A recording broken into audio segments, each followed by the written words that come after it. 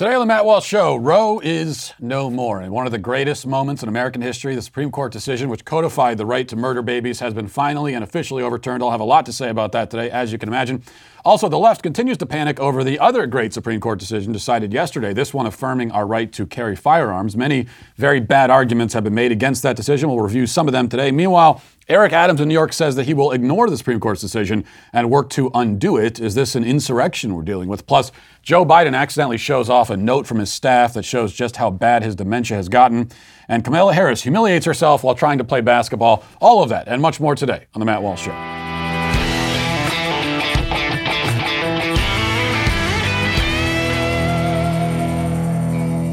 Well, today is just a wonderful day, first of all. And it's so good that I'm not dressed like a slob for the first time on the air. That's how important today is. It's been nearly 50 years since Roe v. Wade was decided. For half a century, we've lived under its tyranny. Those of us who were lucky enough to live at all, that is, actually, because 60 million of us did not live. Over 60 million human children have been wiped off the face of the earth during that time, executed one by one, systematically, for profit.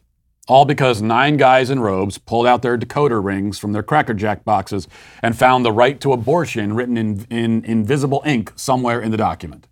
And that was enough justification to legalize the destruction of innocent human life all across the country for almost half a century.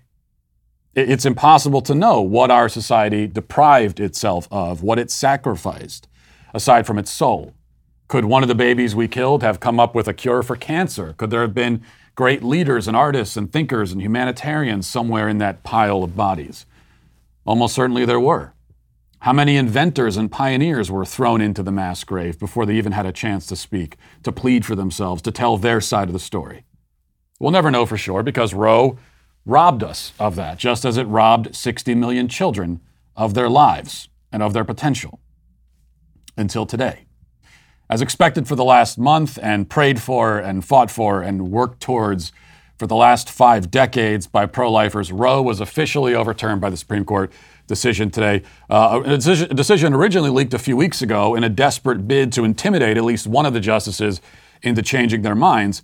The gambit did not pay off. Indeed, it probably backfired as Chief Justice Roberts joined the majority decision overturning Roe, something he almost certainly was not planning to do until the decision leaked.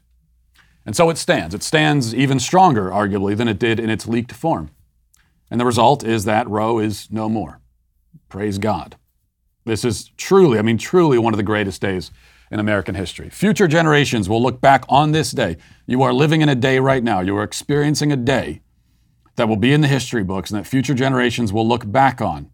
And they will look back on it the way that we now look back on the abolition of slavery or the defeat of the Germans in World War II, the liberation of the concentration camps. They will look back on it in the exact same way. Because there's a lot of gray area in life. There's many occasions where the good guys aren't very distinguishable from the bad guys.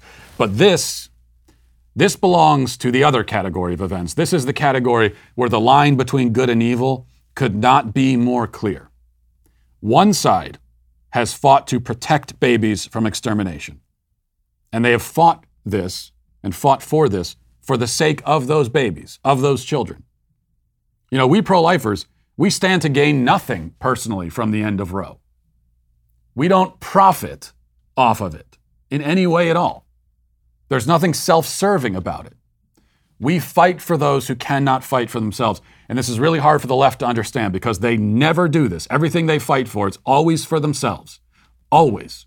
If they cannot directly profit from it in some kind of way, they do not fight for it and they do not care. Which is why they could never understand us. They never understood us as pro-lifers. They're always looking for what's really going on here. What's going on below the surface? What's the nefarious plan? They're trying to control women's bodies. They have a secret conspiracy. It's none of that. We just don't think you should kill babies.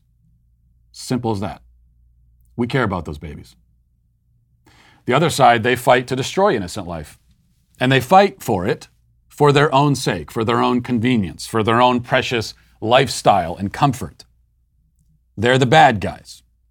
History will see them as the bad guys. We'll see them that way. We'll look back on them with scorn. And you should know that also. If you're on the left and today you're very upset and you're screaming and crying about it, that all of history will look back at you and with scorn and mockery and derision. As well they should, because you lose. You lose big today. You lose historically. And look, they're going to explode in demonic rage. They're going to protest and riot. They will destroy and probably kill to satiate their bloodlust. But none of that will change anything. And all of it will be worth it in the end. Let these psychopaths burn every city to the ground. I will still thank God that Roe is no more.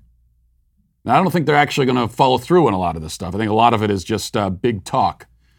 I think that the pro-abortion militants are hoping and praying to Satan that we'll have, the BLM riots of 2020 all over again, that we'll have months and months of chaos and rioting in the street. That's what they're hoping for. That's what they're trying to organize. I don't think it's actually going to happen. Because I don't think that there are enough people, and maybe I'll be proven wrong about this, I don't think there are enough people who care that much about killing babies to generate the kind of mass nationwide chaos that the left is hoping for here. We'll see. Now, this does not end the scourge of abortion. We should note that. It may come as a shock to many of the pro-abortion demons convulsing in the street and vomiting all over themselves like Linda Blair in The Exorcist. But in fact, abortion will remain legal in many U.S. states, including our most populous states. In fact, nearly every pro-abortion militant now promising a night of rage as revenge actually lives in a place where their so-called right to abortion, quote unquote, will remain intact. Actually, I expect that the remaining abortion states will double and triple down, consoling themselves by making abortion even more accessible, even more legal, even more easy to obtain. I'm putting my marker down right here. I don't think this year will come to a close before at least one state officially legalizes infanticide, expanding abortion rights into the first several months of a child's life outside the womb. That's on the way. And yet, even so, this decision today will nonetheless directly save millions of lives. There is no question about that. It is not every day that something like this happens, that there's an event in history that happens and we live through it. And because of that event, millions of people will live who otherwise would have died. I mean, the course of history has been changed in ways that we cannot possibly tabulate or quantify, and we never will be able to. It's important also to note something else, that this decision made by the court is not just morally right, though it is, of course, morally right, manifestly and self-evidently so. It's also the right legal decision. Because even if somehow you have no moral qualms with the dismemberment of children, you must, if you're honest and understand the way the law is supposed to work, you must agree that Roe was bad law, bad precedent, a bad decision built on a foundation so flimsy that to call it merely flimsy probably does it a favor. I want to read a little bit from the decision itself today. It says, quote, "Without any grounding in the constitutional text, history, or precedent, Roe imposed on the entire country a detailed set of rules for pregnancy divided into trimesters, much like those that one might expect to find in a statute or regulation. Roe's failure even to note the overwhelming consensus of state laws in effect in 1868 is striking. And what it said about the common law was simply wrong. Then, after surveying history, the opinion spent many paragraphs conducting the sort of fact-finding that might be undertaken by a legislative committee and did not explain why the sources on which it relies shed light on the meaning of the Constitution. As to precedent, citing a broad array of cases, the court found support for a constitutional right of personal privacy. But Roe conflated the right to shield information from disclosure and the right to make and implement personal decisions without governmental interference. None of these decisions involved what is distinctive about abortion, its effect on what Roe termed potential life. When the court summarized the basis for the scheme it imposed on the country, it asserted that its rules were consistent with, among other things, the relative weight of the respective interests involved in the demands of the profound problems of the present day. These are precisely the sort of considerations that legislative bodies often take into account when they draw lines that accommodate competing interests. The scheme produced looked like legislation, and the court provided the sort of explanation that might be expected from a legislative body." Okay, now, the entire decision is very much worth reading, but that passage alone summarizes, I think, a central element of the majority's decision. Basically, to translate, the decision to affirm a constitutional right to abortion, quote unquote, was not grounded in the text of the Constitution, because it's not in the text of the Constitution. It wasn't even grounded in precedent or historical tradition. It had no grounding at all, aside from the claims and preferences of the justices who decided it. What they came up with then was not a legal decision rigorously argued, but a kind of pseudo-legislation that looks and sounds and functions like something that a legislative committee might come up with. And that's reason enough to overturn it, no matter how you feel about abortion. And you can really see the contrast between Roe itself, that decision, and the decision abolishing it today. The latter, the decision abolishing it, is thorough, logical, deeply argued, while the former was shallow, often absurd, full of subjective assertions, and it danced around and avoided the fundamental question, which of course is what we always find on the left. They can never take any issue head on. They can never talk about it directly. Everything is covered in euphemism. Everything is just a game of beating around the bush. Because here is the most fundamental question that all pro-abortion people everywhere avoid. It's the question that the rioters in the street tonight, while they're looting and burning, will have no answer to and probably haven't even thought about, and that is this. What is a person? We know they can't tell us what a woman is, which won't stop them from claiming that today represents a grave assault on women's rights. But that confusion is not surprising since they, long before, gave up on the definition of the word person. I mean, before they gave up on the definition of the word woman, they'd given up on the definition of the word person, which means that we had already become these kinds of sort of vague, hazy, ambiguous, undefinable, undefined lumps of matter. You know, that's what a person is now. It's like nothing at all. And of course, if that's the case, then any other label you put on the person also doesn't really make any sense because we don't know anything about the underlying person. For 50 years, they claimed that the question is irrelevant. They said, well, nobody knows what a person is. It's impossible to say, so let's just keep killing these babies just in case. But any morally sane person realizes that it should go the other way. If you can't tell me what a person is, then you can't say for certain that the child in the womb is not one, which means even by your own logic, you should refrain from killing him. If you point a gun at somebody, not knowing if it's loaded or not, and you pull the trigger, you're still legally liable if it turns out there was a bullet in the chamber after all.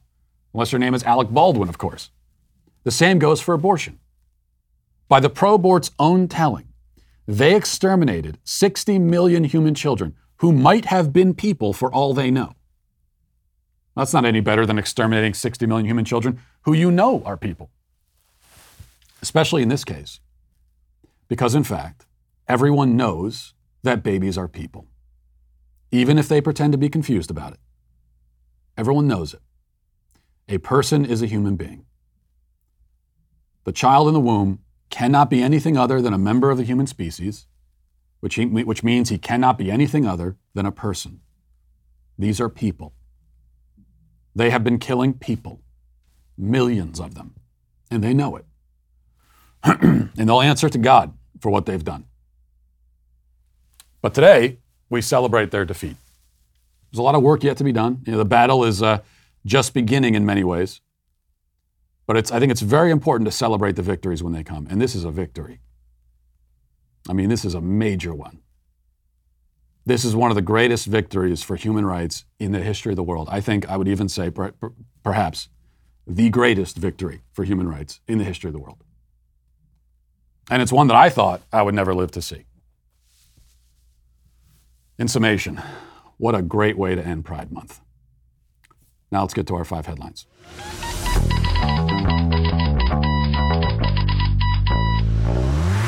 You know, the other great thing about this, there's so many great things.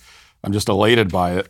But, you know, who do we have to thank for this today, for the results? Well, we thank the 6 members of the Supreme Court who decided correctly on this. Well, Roberts was kind of, he tried to thread a needle from what I saw in his opinion on this. He tried to thread a needle where he would still, preserve Roe while at the same time, it's just this kind of compromise that makes no sense. But who do we have to thank?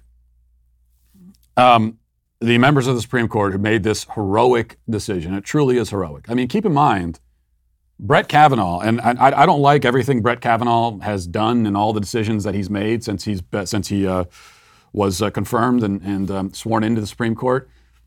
But this is an act of real courage, because keep in mind, Brett Kavanaugh, there was a nutcase at his house with a gun and like zip ties, ready to kidnap and murder him, and he knows they're not going to stop after this. So they have put their lives on the line. These are real heroes. And no matter what else happens, and I'm sure in the future there'll be plenty of other decisions where I disagree with where some of these people fall. Clarence Thomas, probably not. I don't think I've ever disagreed with any decision he's made. But some of the other ones, but because of this moment right here, they are heroes forever. They have secured that for themselves for all time. So we have them to thank. We have Donald Trump to thank for nominating these three justices in the first place. Now, that's the fact of the matter. If Donald Trump had not won in 2016, if Hillary Clinton had won, then Roe v. Wade would be affirmed, obviously. The Second Amendment would be gone. It would just be gone by now, and so much else. So we have everything. Not just Donald Trump, by the way. Also Mitch McConnell and the Senate Republicans, who, for one thing, held the line, refused to confirm Merrick Garland. And even though I don't like Mitch McConnell, and he did just sell us out on the gun control issue, still, you have them to thank as well.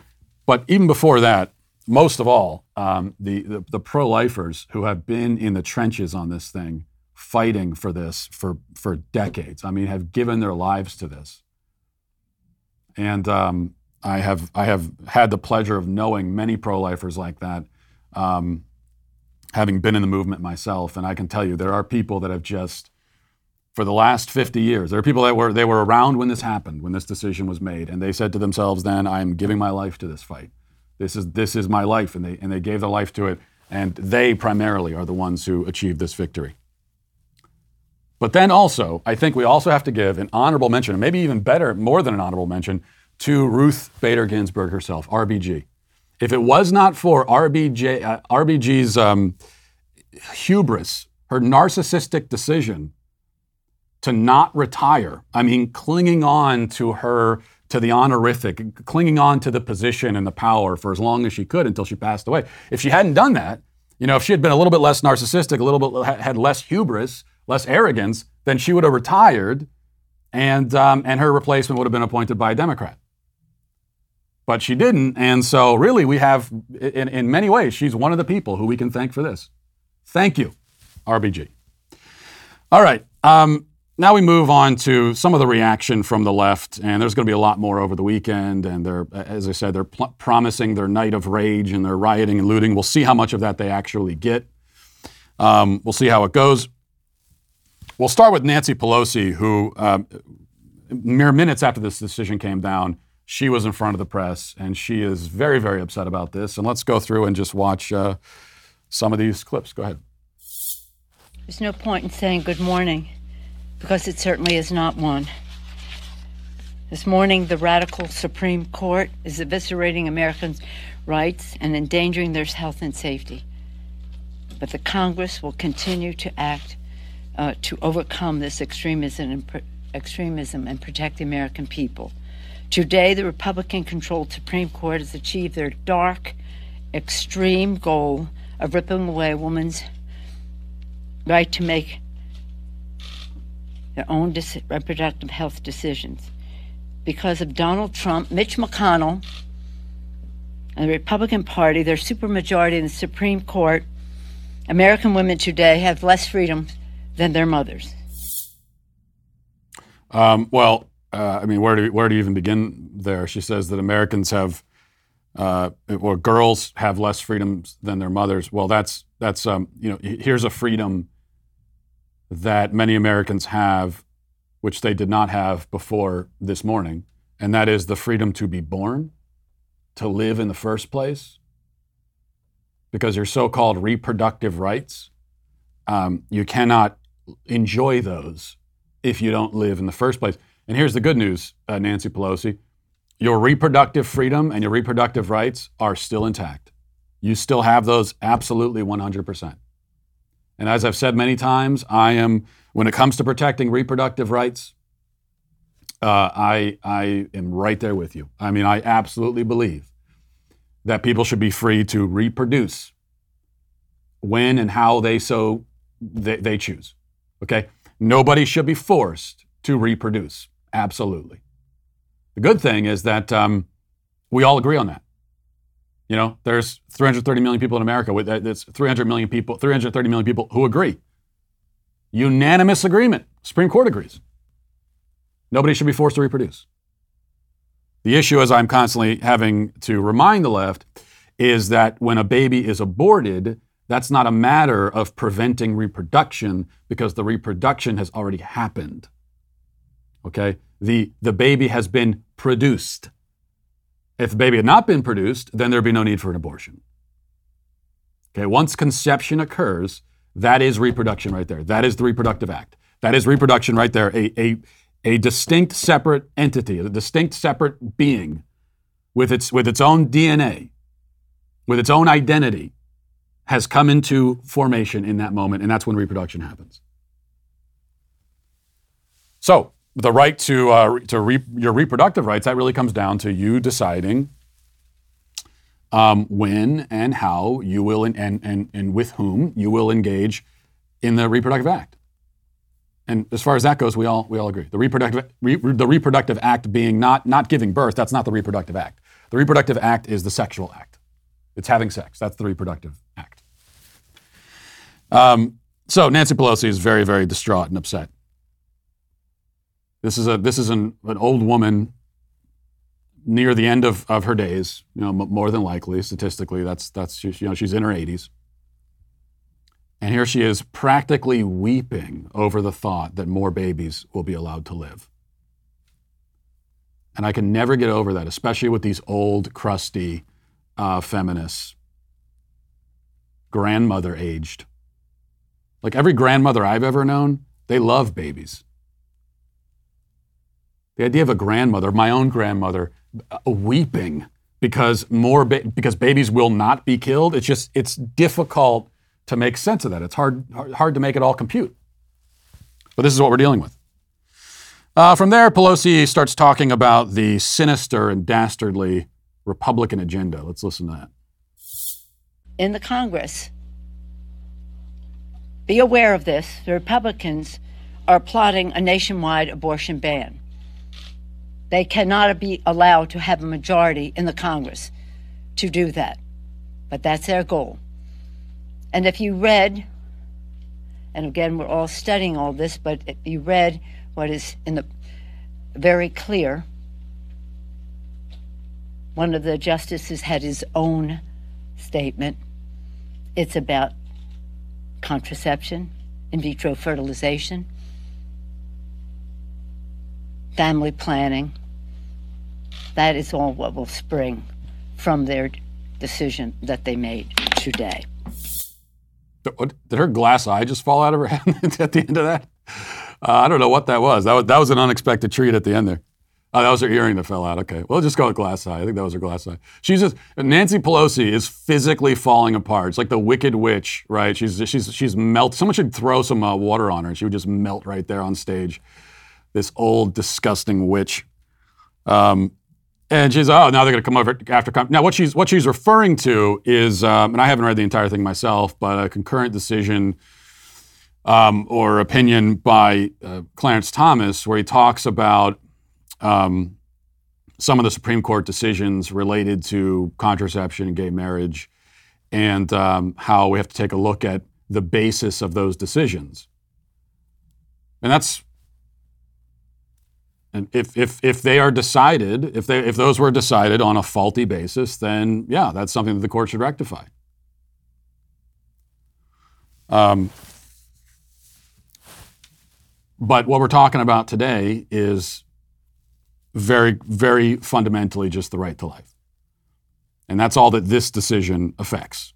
Doesn't go beyond that. Next, I want to play just one more clip from her. She says that she starts talking about a point that she can't make anymore, but these people keep making it anyway. She says that this is an insult and an attack on women. Go ahead. What this means to women is such an insult. It's a slap in the face to women about using their own judgment to make their own decisions about their reproductive freedom. And again, it goes well. I always have said the termination of a pregnancy is just their opening act. It's just their front game. But behind it, and for years I have seen in this Congress opposition to any family planning, domestic or global, when we have had those discussions and those debates and those votes on the floor of the House. This is deadly serious, but we are not going to let this pass. A woman's right to choose reproductive freedom is on the ballot in November. Okay, at least she got her eyeball back in her head. It's an insult to women. Now, obviously, that's a point you can't make because you don't know what a woman is in the first place.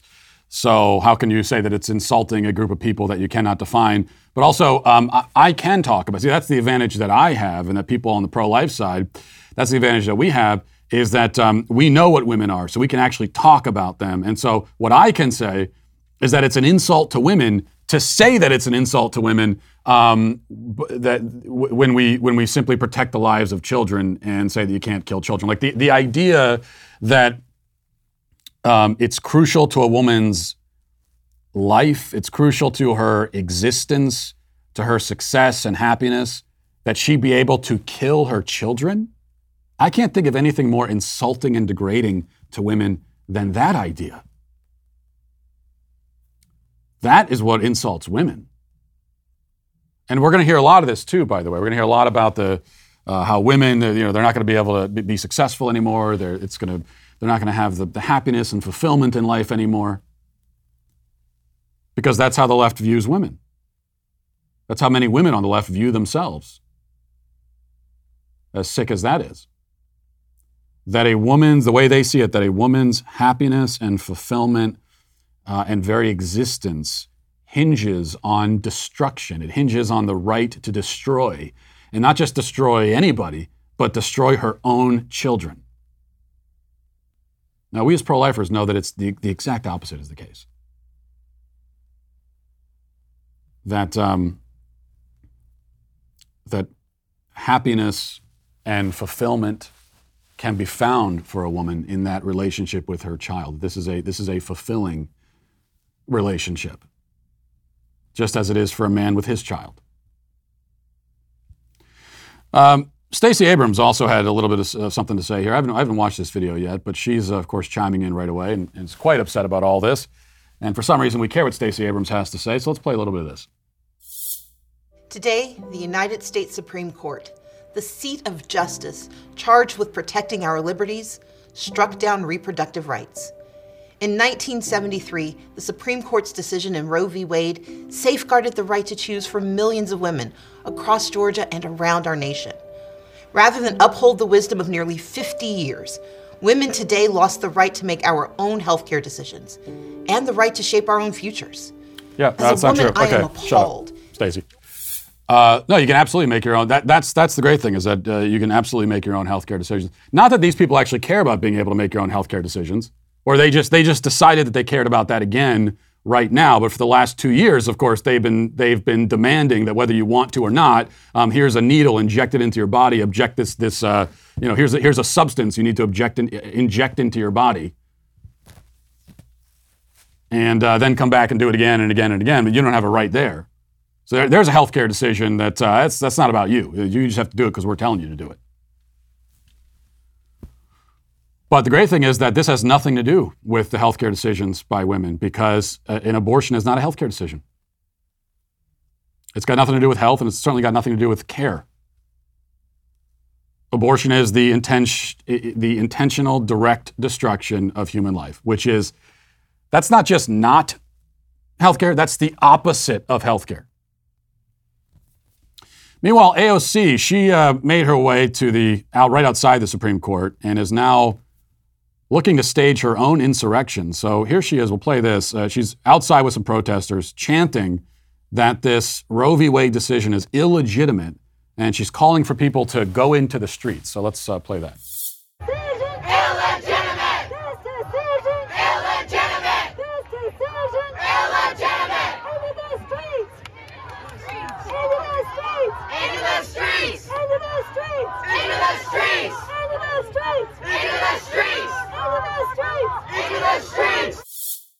So the decision is illegitimate. So this is what you notice, and we've seen this also on the left today, that there's people now calling for the Supreme Court to be, I think it was Keith Olbermann yesterday, I believe, or someone just as stupid as him, calling for the Supreme Court to be abolished. They want to get rid of it entirely.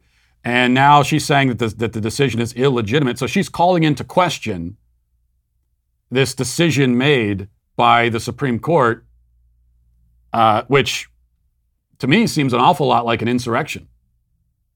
She's calling it into question. She is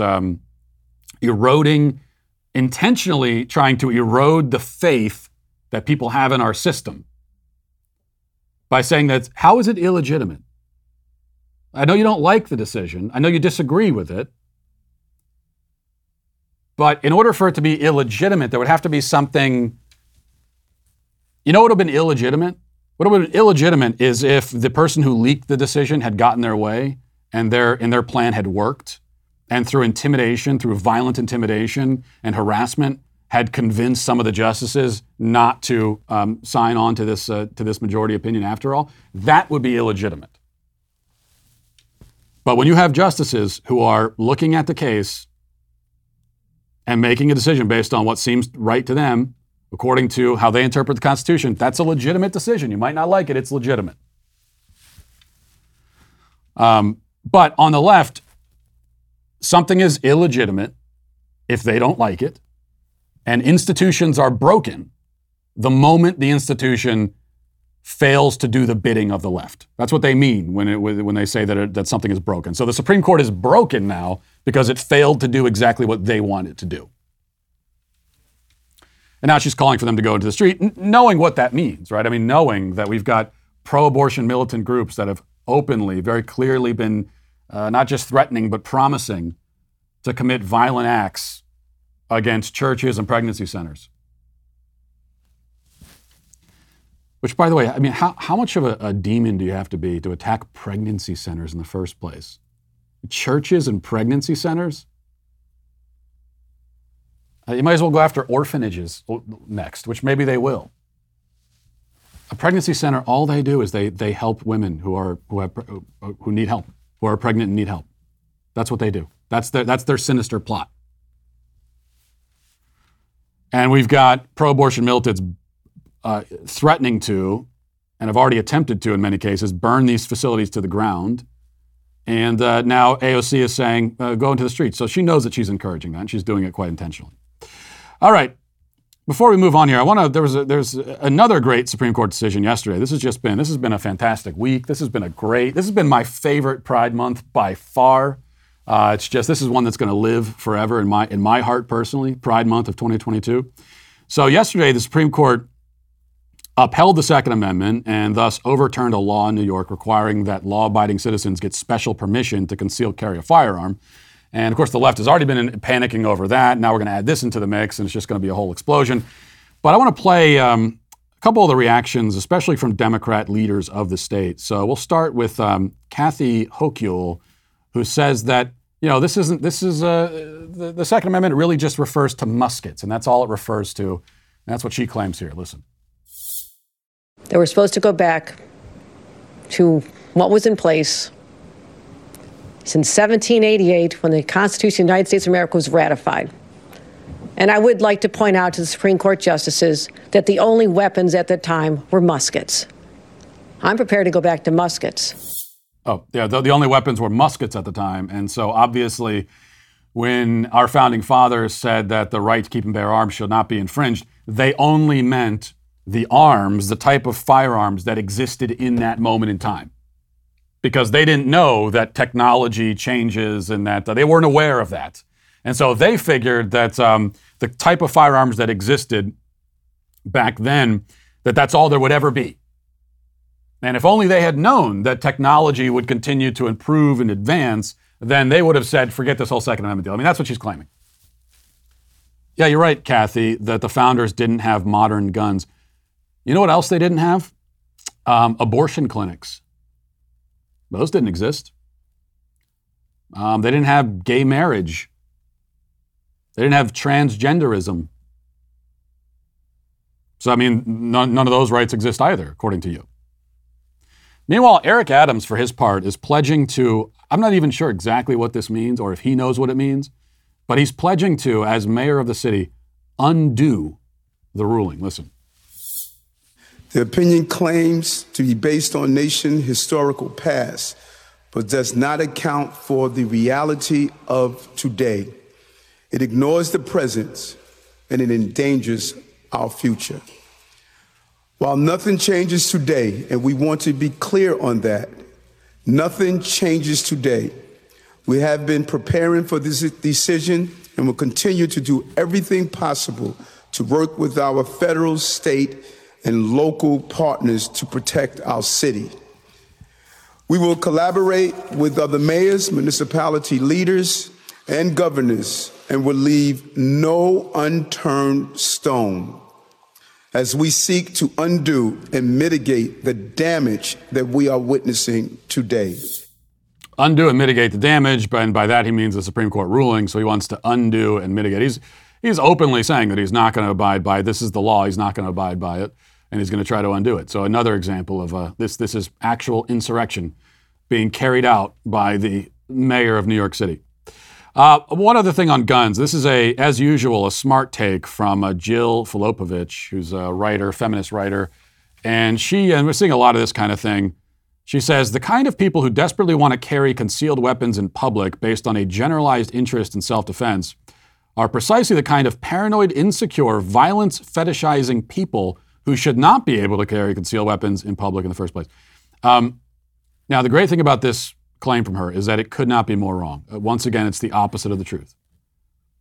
Concealed carry permit holders commit almost none of the violent crime. A very, very small percentage of the violence committed in this country every day is done at the hands of concealed carry permit holders. And it's so small that on the left, when they try to tabulate the statistics to tell us how much violence, gun violence, is actually committed by people who have legal concealed carry firearms. Oftentimes they're going to throw things like suicide into the mix there, which is tragic and terrible, but that's not exactly what you usually have in mind when you talk about gun violence. But when you look at it more honestly, what you find is that a very, very small percentage, less than 1%, it's something like 0.7%. Of gun violence is carried out by people with legal concealed carry firearms. And that doesn't even take into account all the lives that they save. So this is just totally false. The statistics show you that the more people who are legally carrying firearms in your town where you live, the safer you are. That's what the statistics clearly show us. All right, we got to move on. I'm just having so much fun with all this. This is I don't know. It's just a great day. Here's one thing, a little bit of a lighter note. So we go back to the Biden administration.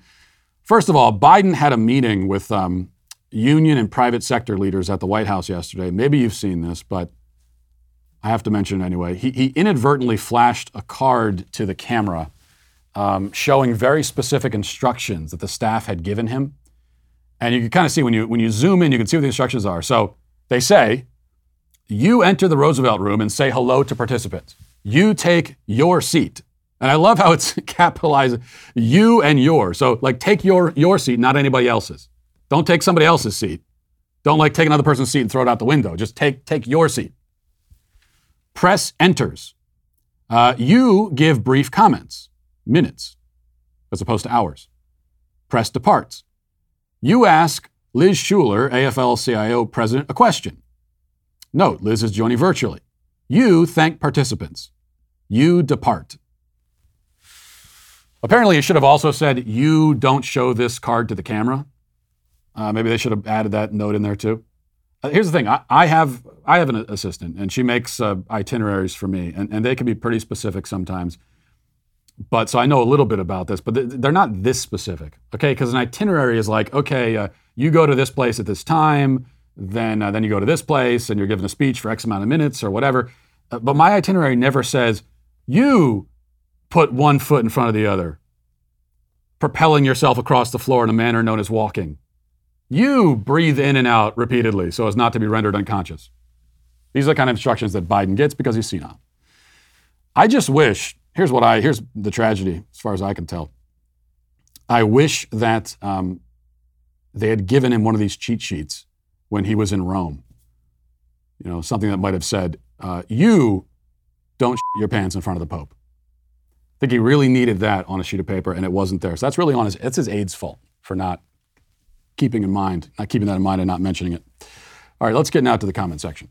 Daily cancellations on the law and order of the day. We the sweet baby gang.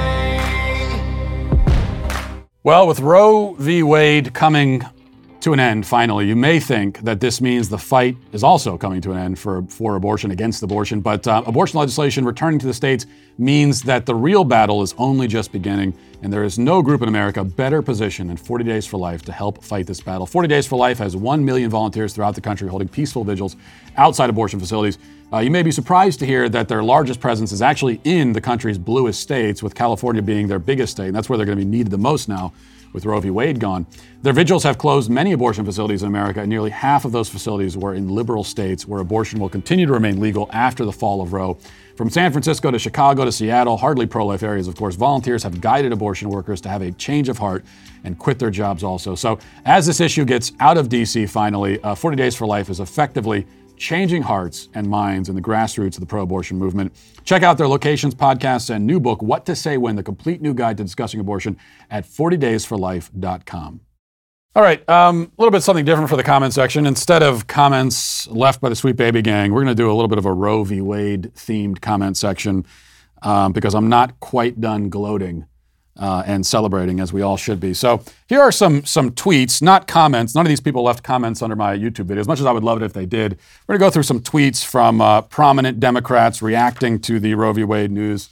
We'll just cycle through them. I haven't even seen these yet, but here's Barack Obama says, today the Supreme Court not only reversed nearly 50 years of precedent, it relegated the most intensely personal decision someone can make to the whims of politicians and ideologues, attacking the essential freedoms of millions of Americans.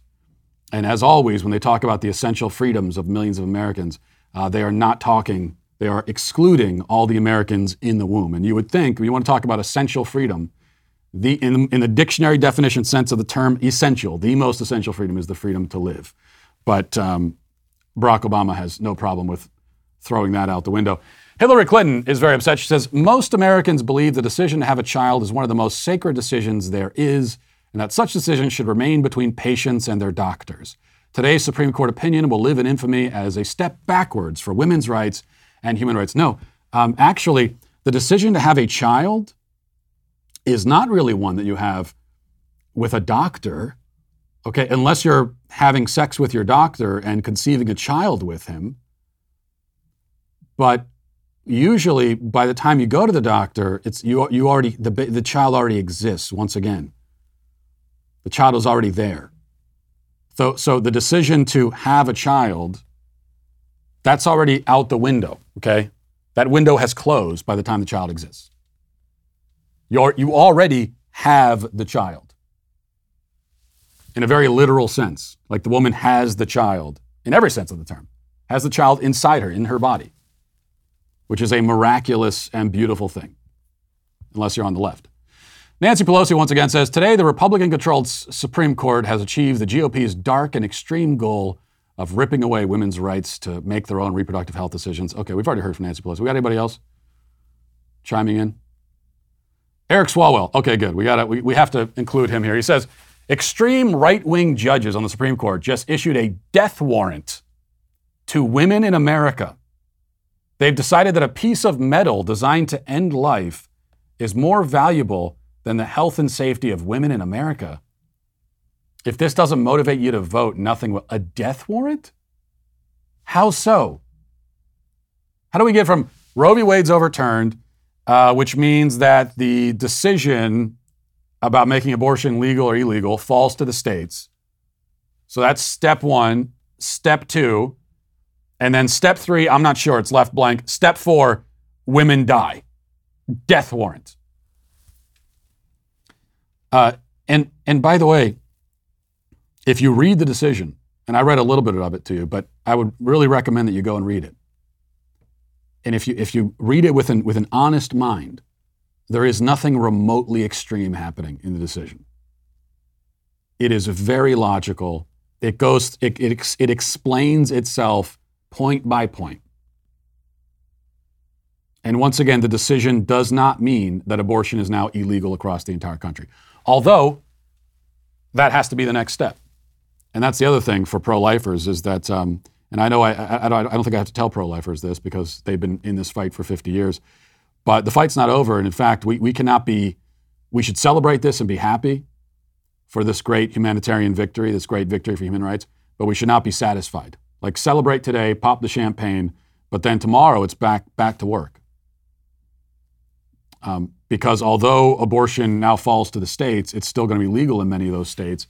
And the babies who are still going to die in California and Oregon and Vermont and Maryland and New York, those babies' lives matter.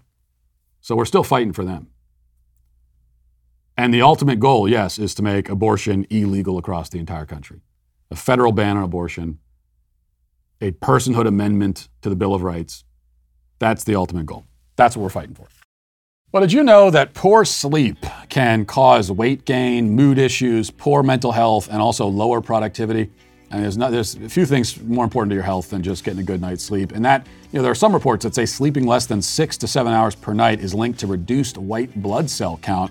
White blood cells protect our body against illness and disease, fighting viruses, bacteria, and more. Not many people realize this, but having a consistent nighttime routine is incredibly important. A better tomorrow starts then tonight, including introducing Beam Dream. Beam is one of the world's most innovative functional wellness brands with unique products for everything from sleep to focus. And today, my listeners get a special discount available for Beam's sleep product, Dream Powder. It's their best-selling hot cocoa. It contains premium ingredients, triple lab tested, and you'll wake up refreshed. 98% of people surveyed fall asleep faster when taking Beam Dream, and 99% of people experience better sleep quality.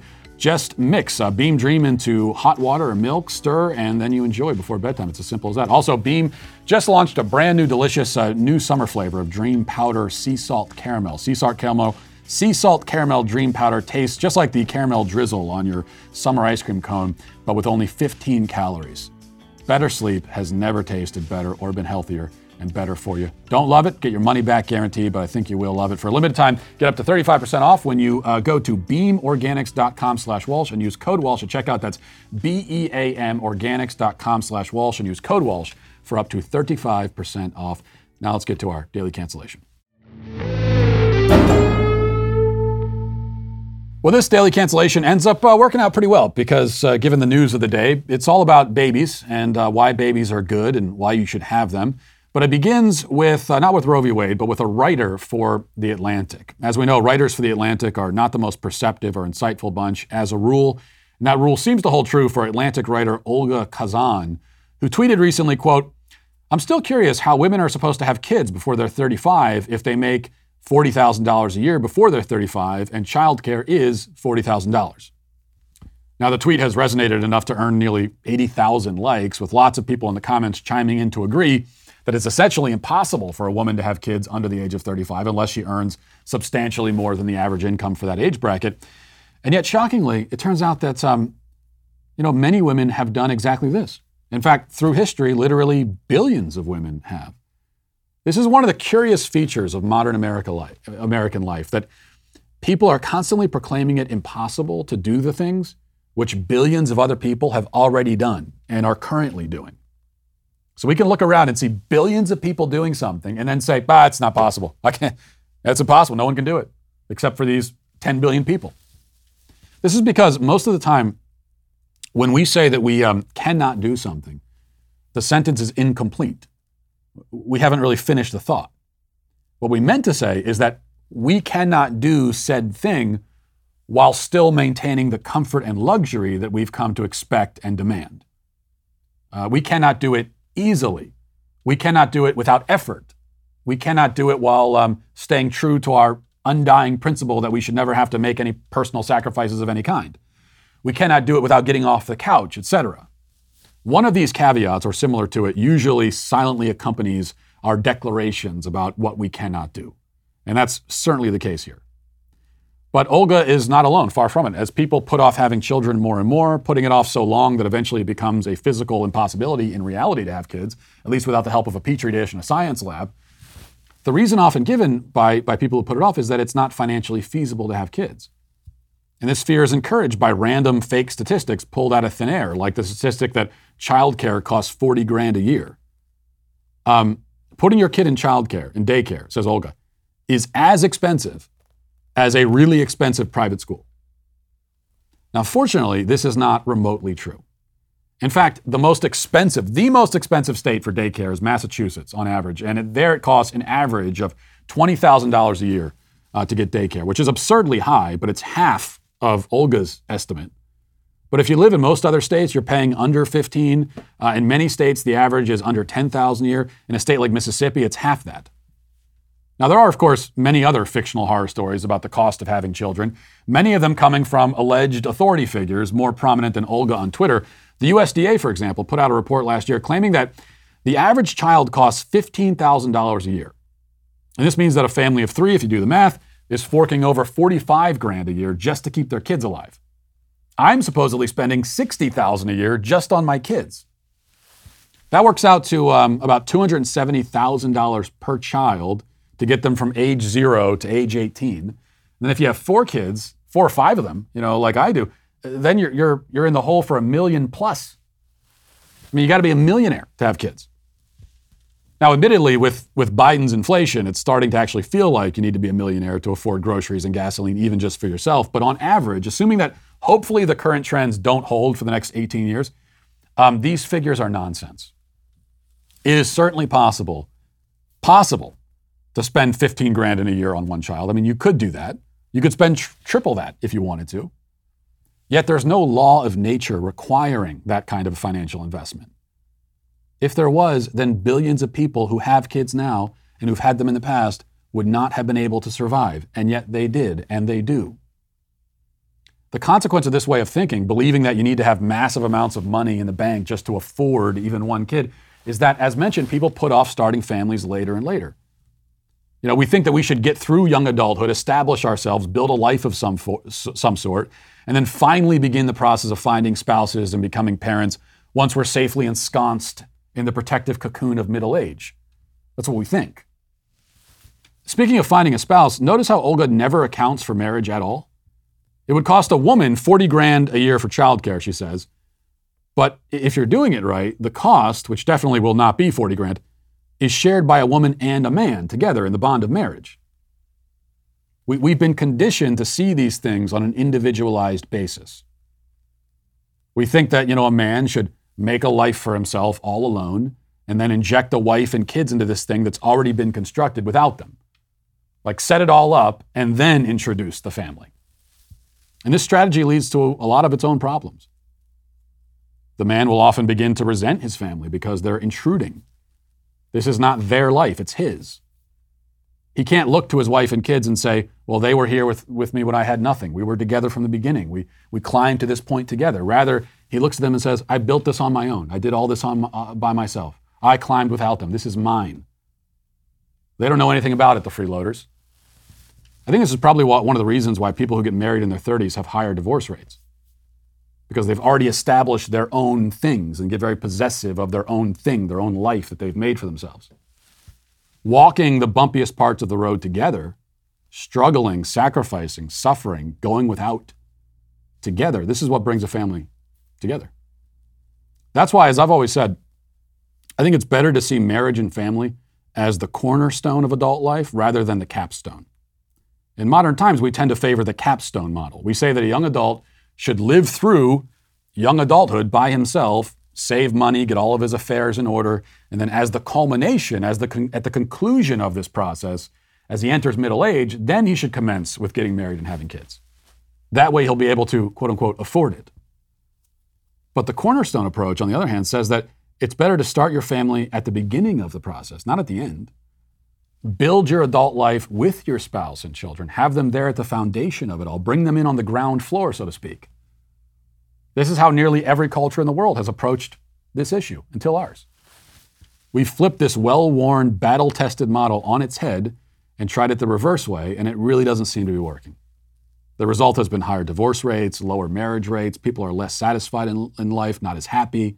Populations are declining. And to top it all off, the people who hold off on having families for financial reasons very often discover, as mentioned, that they never reach a point where they feel financially ready. Not at 25, not at 30, not at 35. They sit around waiting for the dollars and cents to add up while their biological clocks tick away, until finally it'll cost them like $20,000 in an IVF clinic simply to conceive a child, when they could have done it for free.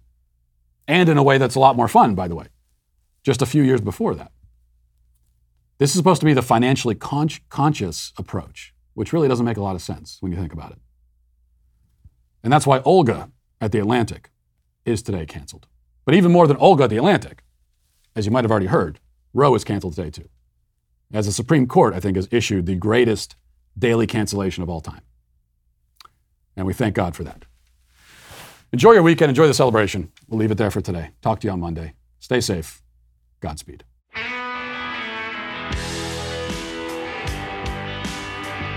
Well, if you enjoyed this episode, don't forget to subscribe. And if you want to help spread the word, please give us a 5-star review. Also, tell your friends to subscribe as well.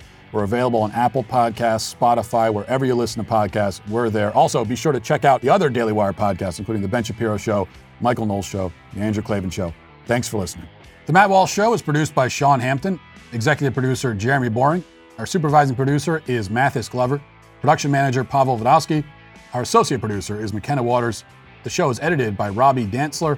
Our audio is mixed by Mike Coromina, and hair and makeup is done by Cherokee Hart. The Matt Walsh Show is a Daily Wire production. Copyright Daily Wire 2022. Hey, everybody, this is Andrew Klavan, host of The Andrew Klavan Show. You know, some people are depressed because the Republic is collapsing, the end of days is approaching, and the moon's turned to blood. But on The Andrew Klavan Show, that's where the fun just gets started. So come on over to The Andrew Klavan Show and laugh your way through the fall of the Republic with me, Andrew Klavan.